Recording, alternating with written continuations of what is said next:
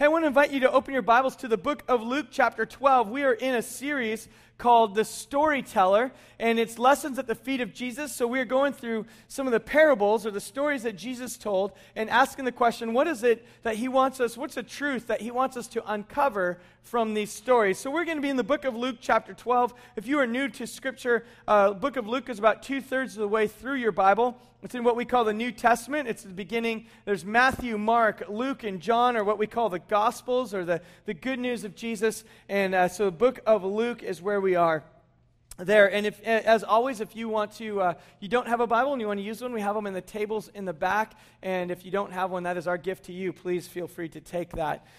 So we'll be there in just a moment. Before we get into the story for today, I was thinking about the passage and what it's about, and I was reminded of a movie that came out in the early 70s, before I was born, by the way. And when this movie came out, it became very popular in the Christian circles. And it was a movie that, I guess, I read today or yesterday that 300 million people or so have seen this movie, maybe even more, but it's called A Thief in the Night. And so maybe some of you are familiar with it. You've seen it. Some of you, maybe you were scared into heaven by watching it. And so it was one of those for you that was maybe a part of your faith journey.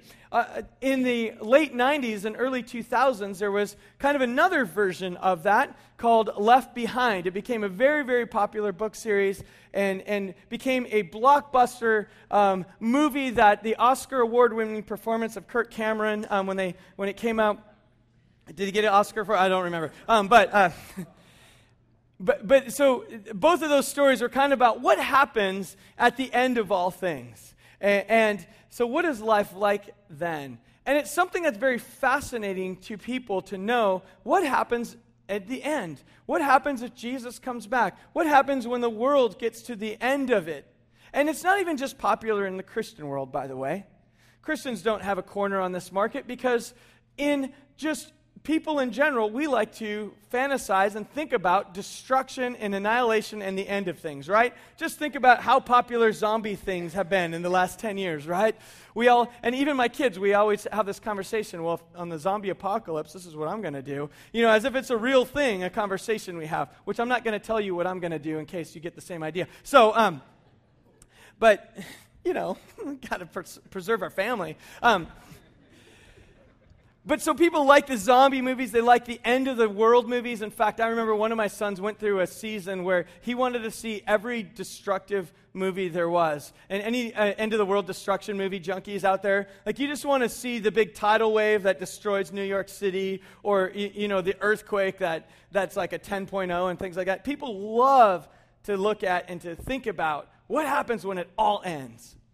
And so Jesus today in this parable we're looking at is actually going to talk about this idea of what would happen when the culmination of the narrative in Scripture, when God returns and kind of puts an end to the world as we know it, and there's a new heaven and a new earth.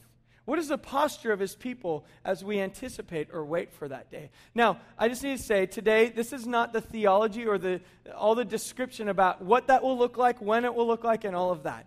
There's plenty of books out there that tell you when the end will come and how it's going to happen. And I can tell you they're all wrong. So the only thing we have is Scripture and then our imagination. And so there's a lot of people who guess. And if anyone tells you they know when the end of the world is coming, you can smile and nod at them and say, oh, I didn't know that you were God.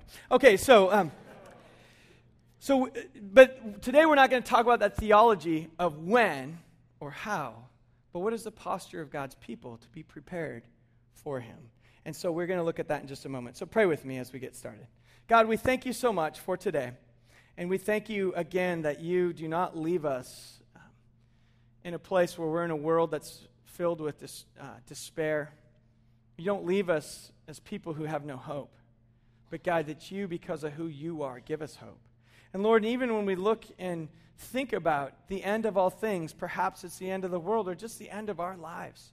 Lord, that there's hope, that there is a Savior who loves us, who has a plan, and who's made a way. And so, God, would you teach us today and encourage our hearts as we follow you? In your name, amen. So Luke chapter 12 is where we are, and we're going to pick it up in verse 35. I want to read the parable to you, and it's just a few verses long, and then we'll go back and provide some context. So it begins and says this. Jesus is speaking. He says, "Be dressed in readiness and keep your lamps lit. Be like men who are waiting for their master when he returns from the wedding feast, so that they may immediately open the door to him when he comes and knocks. Blessed are those slaves whom the master will find on alert when he comes. Truly I say to you that he will gird himself to serve. He will have them recline at the table. He will come and wait on them. Whether he comes in the second watch or even the third and finds them so, blessed are those slaves. But be sure of this, that if the head of the house had known at what hour the thief was coming, he would not have allowed his house to be broken into. You too be ready, for the Son of Man is coming at an hour that you do not expect." So that is what we're going to look at here today, this little parable. And it talks about, again, this idea of even where the movie Thief in the Night or Left Behind gets some of their theology from is at an hour when you do not expect that God will come.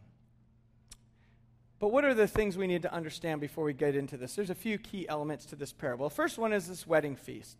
We want to understand the wedding feast. In a wedding feast, in the Jewish culture, first century especially, that a part of their celebration is a feast that would go on up to 7 days. In fact, traditionally it would go for 7 days. So parents with daughters, could you imagine? You have to fund 7 days worth of celebration.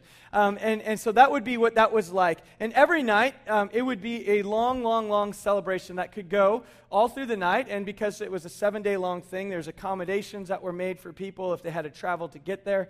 And so it was a week-long party. Now, by the way, another thing about that is the wedding happened at the end of the engagement, and the length of the engagement was the length of time that it took for the father of the groom to build an addition on his house so that his son and daughter-in-law could move in.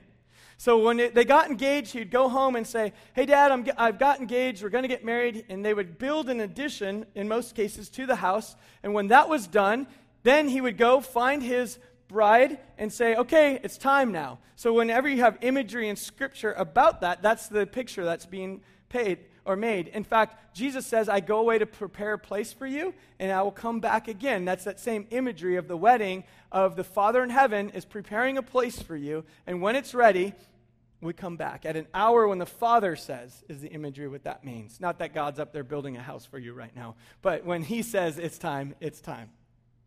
So that's the imagery. So there's this wedding feast that's going on. Now, the other thing about wedding feasts in the Jewish context and culture is that they were often, in fact, by the time of first century, it was used as imagery for the Messiah or salvation or God's kingdom coming to earth. And it was a picture of God's eternal kingdom. So the wedding feast was used as a reminder that, there is a celebration. And salvation was a celebration in heaven, and the imagery was of a wedding feast. Isaiah chapter 25 speaks about that, and Jesus actually uses that imagery in his other parables about the kingdom of God. So you have the wedding feast. And so if it went on for 7 days, the other characters here that are in the story are the servants. Now, in a wealthy household, and this is likely someone who's a wealthy household, there was different tiers of people who had significance in the house. Of course, the owner, the master who we're talking about here, is the highest. And then his family members, his wife and his kids would be the next level down. He would often have a steward, or you could think of it as someone who's in charge of his possessions, maybe like the head butler or something like that. That person would be there. But all the way down on the very bottom rung are the people mentioned here of his servants or his slaves. Now, in the first century, in the Greco-Roman culture, for the most part, slaves did not count even as people. And it was actually Jesus and the writings of Paul that started to be the first abolitionists who were talking about, no, in Christ, that slaves are free and they're equal with you, and that they can be your brothers and sisters in Christ. But when Jesus is telling this story, he's talking about the servants who are the lowest level in someone's household. And then, of course, as I mentioned, we have the master, who's probably a wealthy landowner. We're not sure how this master is connected to this wedding in this parable. It could have been his own son's wedding. It could have been a family member. It could have been just like someone in their community. And we also don't know how far he had to travel to this wedding. but the way it's worded, either he is staying in the same town or already lives in the same town, but somehow has his own private quarters, probably near the wedding, because it would be very unlikely for anyone to travel in the middle of the night, long distances in the ancient world. It would not happen very often. So it's probably in the same village, same town, or even the same complex. But that's what's going on here. So now let's go back into the story and talk about, verse by verse, the deeper meaning behind this. So it starts off in verse 35. It says, be dressed in readiness and keep your lamps lit. So the very first picture here is being dressed in readiness. Now, servants, or all people in first century, often wore these robes that were kind of free-flowing robes that went all the way down to the floor often. Being dressed in readiness, or sometimes they'll say to gird your loins, was essentially to put a rope or a belt around that robe. You would lift the robe up a little bit so that you had some more of your legs showing so that you could move around more often. And then you would put the belt around, and now that is the posture of a servant. So it says being dressed in readiness means you have the belt on and you are ready to serve. When the belt is off, you can't serve as easily. You can't move around. And so being dressed in readiness means you have the posture of a servant. You already are in that mindset. Keeping your lamps lit is not just having the lamp lit so the master will come home, but it's also having a backup supply of oil. It's saying, hey, you're ready for any situation and any circumstance. If the master takes too long to get there, or a second and third watch of the night, which essentially is between midnight and 6 a.m., so if it's a really late party, you're still ready, and the lamp's still lit, and you have extra oil ready. So there's this picture of servants who have thought of everything, and they're there, and they're not going to be caught off guard. And it says now, verse 36, be like these men who are waiting for their master when he returns from the wedding. So in the middle of the night, be prepared, be ready. Does anyone ever have those middle of the night, when you get up and you're not really quite sure, was I sleepwalking or what's going on? It takes you a while to get the cobwebs out. Maybe it's like a noise outside, a dog barking, or you get up and your kids have left like a Lego toy in the middle of the floor, and you step right in the middle of it, which I think is, like God's punishment to mankind. If you've never done that, I recommend go home, put a Lego on the floor, and step right in the middle of it. But in the middle of the night, it can be very disorienting. And so this is a picture of people who are not disoriented. They're not groggy. They're ready. I was thinking of when I used to be a youth pastor many years ago. I used to take my youth group. At the very end of the summer, we went and we camped at Silver Strand Beach down in San Diego, between the bay and the ocean. And there's that one strand that's on Coronado, just south of where the Navy SEALs do their training. And we camp on the sand or the bay side of it. We had a bunch of tents there. And I remember one time we were there, and it was the middle of the night, and we had about 100 high schoolers camping in tents on the beach, which nothing could ever go wrong with that kind of scenario. But so we were in there, and things are, I'm in my tent, and it's the middle of the night, and then out of nowhere, I hear a bunch of yelling. And then I hear some cussing, and they're mad, and I'm just thinking, are you kidding me? And so I jumped out of my tent, and I'm like, hey, what's going on? And then I jumped back in my tent, put my clothes on, and then got back out and ran towards the noise and just said, like, what's going on? Stop it. And then I I'm groggy, and I look, and I see, and coming out of the water, and I'm like, why are some of my high schoolers in the water? Why are they fighting? Why are they cussing? And coming out of the water, there's a group of Navy SEALs carrying their raft, and their leader, their master, is like yelling at them, and he's telling them things that I can't tell you right now, and calling them names that were very encouraging and uplifting. Basically telling them, keep moving, get going, you, whatever they were. And so when I ran over and I didn't know who they were at first, I'm like, hey, what's going on? And they get out of the water and they walk past me, and they just kind of looked at me, and their master, their sergeant or whoever looks at me, and I'm just like, carry on, you're good, But sometimes in the middle of the night, it takes a moment to realize what's going on. The picture here in this story is these servants are ready. They're prepared. They're not groggy. They're not questioning what's happening. They're alert and prepared. So in verse 36, it says, be like these, who are waiting for their master to return, for their master when he returns from the wedding feast, so they may immediately open the door, and when he comes and knocks. Now, there's a couple things here that in this sentence to help us understand it more. The first one is the word waiting. The word waiting here can be translated a couple of ways, or understood a couple of ways. In this one, the waiting, there's different types of waiting. So if we go down to the beach and we go surfing, there's the waiting that says, well, the waves aren't very good, so I'm going to hang out in the parking lot, and I'm going to look out there, and I'm going to wait for it to get better. I'm going to wait for the tide to change or wait to see if it gets better. If you ever go down to Pipes, it's like one of the places where I like to surf, there's always a group of guys sitting up on the bluff waiting, right? They're just waiting for it to be better or something. I think they're avoiding going home, but for the illustration, they're waiting for the waves to get better. Now, there's that type of waiting. But then there's the waiting that says, well, it doesn't look great, but I'm going to paddle out, and I'm going to wait for a good wave. And the second one is a waiting that is actually expecting. It's a waiting that's not sitting around passive, but it's an active type of waiting. That's a translation here that's used, is this active waiting that's saying we are expecting something to happen. In fact, in some translations, they actually use expecting their master to come home. So that's the first word. Now, the second one, in this one, changes the meaning a little bit more, is when he returns. Returns. Now, in the translations that are closest to the original language, to Aramaic, the ones that are translated into Syriac and the original language, closest to what Jesus was speaking, they translate this as withdraws, when he departs from or withdraws from the wedding, not returns from the wedding. Now, you might say, well, what's the big deal about that? What's the difference? The difference is this. The returns, we could just read it as, oh, the wedding was over and he came.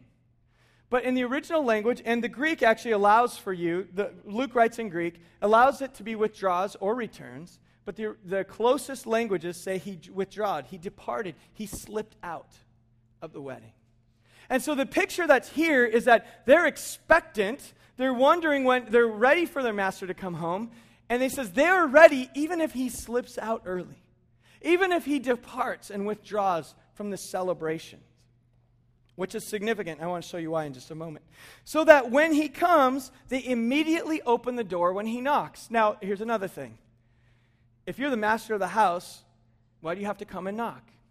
Or why do you knock at all? In the ancient Near East, often if you are friendly, you would call out. You would come to the door. You might knock, but you'd say, like, hey, it's me, your master. I'm here. And you'd call through the house so that everyone would be alerted to your presence and know you're there. But here, he doesn't call out. He just knocks. And immediately they open. So, again, the picture is they're expectant. They're waiting for something to happen. And immediately, when he just knocks, they're there. Master, you're here. We were expecting you. Now, a couple questions that come up here. The first one is this. What does it mean as Christians to be ready for Jesus to come? What does it mean to be expectant? Some of us, when I worked in youth ministry for many years, I would have this question often that would come up, say like, well, what if Jesus comes back, Ryan, and like the last thing I did was sinful? What would happen then? Or the question that I was asked often was, what if I got in a car accident and my very last words out of my mouth were less than Christian, and then I died, but I never confessed that sin to the Lord? What happens then? And I would often be asked this question. To which the answer to that is really, if we die with unconfessed sins, is it about your works or Christ's work that forgive you? It's about the work of Christ on the cross that forgives you, not your ability to remember everything you ever did wrong. So you're okay there. The other one is this. What if God comes back and finds me in a casino? Then what? What if he catches me? In fact, I talked to someone this week who said that growing up, they weren't allowed to go to movies because they didn't want to be in the movies in case Jesus would return. That was literally the description from their grandmother. Said, because how do you think it would be if Jesus came back and you were in the movies? I mean, come on. And it's not even a Christian movie. I mean, come on. It was Passion of the Christ, and that's rated R. You're really in trouble. But we kind of have that. We laugh, right? But actually, that's a very common question. What does it mean to be ready? What if when Jesus comes back, I wasn't all the way ready? What if I wasn't serving him? What if I was, doing something sinful? And is that being expectant? Is that being ready? Well, the picture here again, the first thing we need to do is we need to erase that from our minds. Because again, that's the transactional nature that we drift towards that. It's very easy to think that God works with us in a balance. And as long as enough good outweighs the bad, that somehow, okay, we skated in. But we need to remember, first and foremost, that's about Christ and about Jesus and what he has done. So if we are forgiven, if we are saved, if we've received the forgiveness that he offers to you freely, you can erase those questions. So the other question then okay, so what is it to be expectant? And we're going to get to that in just a minute, but let me paint the rest of the picture of this. I just wanted to erase one myth there before we get there. So verse 36, we saw that they come back, he departs, they're ready for him. Verse 37, he says, "Blessed are those slaves who the master will find alert when he comes. Truly I say to you that he will gird himself to serve and have them recline at the table and will come up and wait on them." Do you notice the change here? Something happens in this, and I've got to confess, I've read this many times and kept glancing over, just passing over what happens. Because what Jesus does here is he says something that was extremely shocking and controversial. He actually says something in the first century that people would have said, whoa, time out. This makes no sense. He says, "Blessed are those who serve," which, by the way, this word blessed isn't blessed are those if you serve. This blessed is the same that's used in a section we call the Beatitudes, where it says, "Blessed are the poor in spirit. Blessed are those who hunger and thirst for righteousness." That's a condition of who they are. They are blessed. They're not going to be blessed if they do that. There's a difference. In Hebrew, the translation is, "Happy is the person who is this way." Not, "You will be blessed if you are this way." It is the condition of who they are that makes them a servant. Does that make sense? It's the opposite of "you are blessed because you're a servant." It says, no, because you are blessed by your master, you serve. That's the language here. But so blessed are those who have this posture, who are that type of servant, who are alert. That's who they are. But then look what happens, the great reversal. It says the master girds his loins. The master puts on his belt. The master serves them and tells them to recline at the table. Now, there's a couple of very shocking things here to their culture. One, the master would never serve the slaves. Would never. That doesn't make any sense. Why would the master do this? But in this picture, he knocks on the door, they open it, and he says, "Hey guys, I'm back. So glad you're still awake. I've got something for you. You're not going to believe what's going on," as they watch him tie his belt around his robe, and they think, "What are you doing?" He says, "Come here. Let's go to the dining room. I want you to recline." This would be shocking too, because why should they recline? They're not even allowed to sit at the same table that the family got to sit at. But the master in the story says, "Sit at this table." And then he says, "Recline." Recline is a posture of a free person. Servants never got to recline. That meant that you were not a slave. So the master shows up, puts on the belt, and says, "I've got something for you. Recline." And the master serves them. What does the master serve? How does the master have something to serve? Where's this food from? You see, because it makes sense that in the middle of the night, he'd say like, "Hey guys," maybe at best he could say like, "You know what, I'm kind of hungry. The food at the wedding was terrible. Let's go ahead and you guys want to mix up some food and we'll eat it together." You'd say like, that's shocking, but okay. But no. He says, "Come here. I've got something for you. Sit down, recline, no, relax. I have something for you." And he feeds them. What does he feed them? What does he serve them? Now, if we really look to the original context, it's not in here, but it makes sense. That could it be that when he slipped out, he departed the wedding early, that he was at the celebration and he said, "You know what? I'm thinking of my servants right now. I'm thinking of those who are so faithful to me. I'm thinking of those who love me. And you know what I'm going to do? I'm going to take some of this food and go serve them." Now, maybe it was his feast he was throwing. We don't know. Maybe he snuck it out. I don't know. Maybe he just said, "I'm taking this." But he shows up at their door and immediately tells them to sit down, and he can serve them something to eat. And the imagery that's going on that Jesus is painting is an imagery that hopefully some of you are picking up on. And if you aren't, this is one of the most profound truths in Scripture. Is if in the Jewish context, the wedding feast is a picture of heaven, and if it's all about a celebration of the Messiah, then isn't it interesting that this master or this celebration in heaven, you have someone who steps out of the party that he belongs in. He becomes a servant, and he causes those who don't deserve it to recline, and he gives them a piece of the celebration. This is a picture of the good news of Jesus. This is a picture of the master stepping out of heaven and becoming a servant. We call that the incarnation. It's God who steps out and becomes the servant of us. And he causes us to recline and to be invited in and to get a taste, to get a piece of the celebration of the wedding feast. And it's this idea that Jesus is saying, like, look, those who you are my disciples, look what's actually happening is the servant or the master is inviting you to the party. You are welcome in. You are part of this. It's a picture of what Christ was about to do on the cross. So it has a now and a yet to come language. It's also a picture of eternity.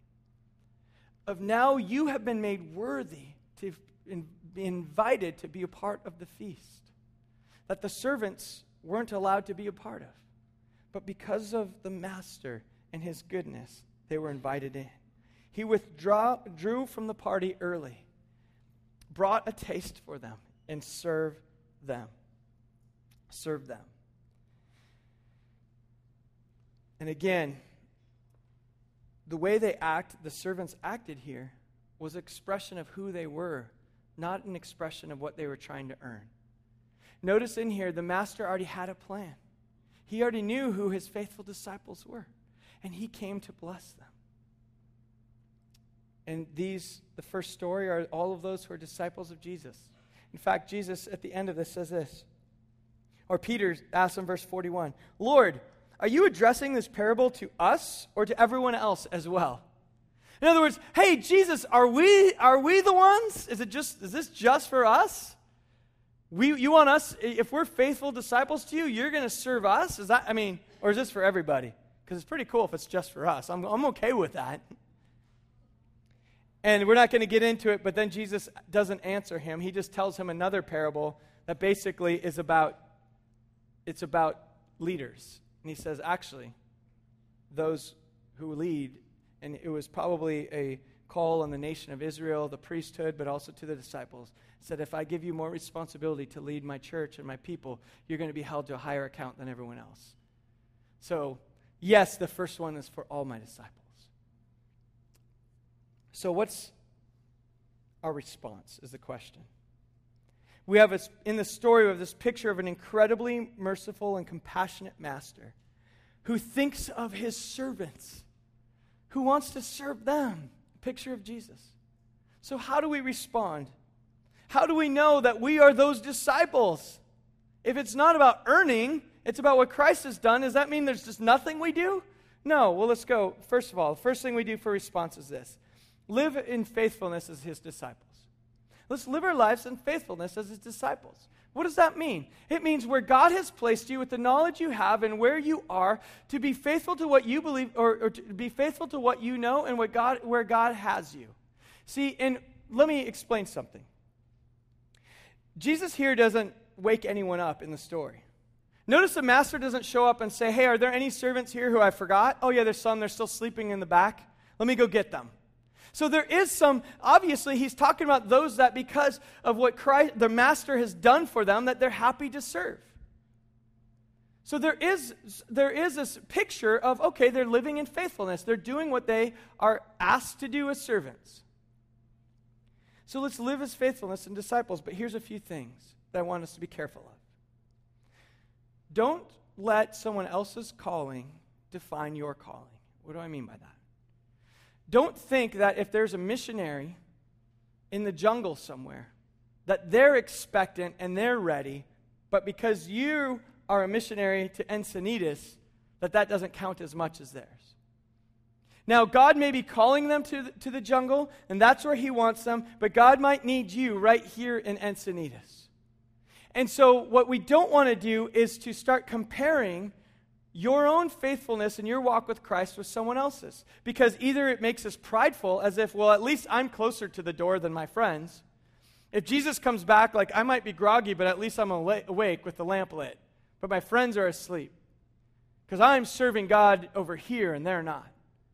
So let's not compare your faithfulness to someone else's. Don't compare your calling to someone else's. Be faithful where God has you, and be faithful to where he has led you. Live in faithfulness as disciples.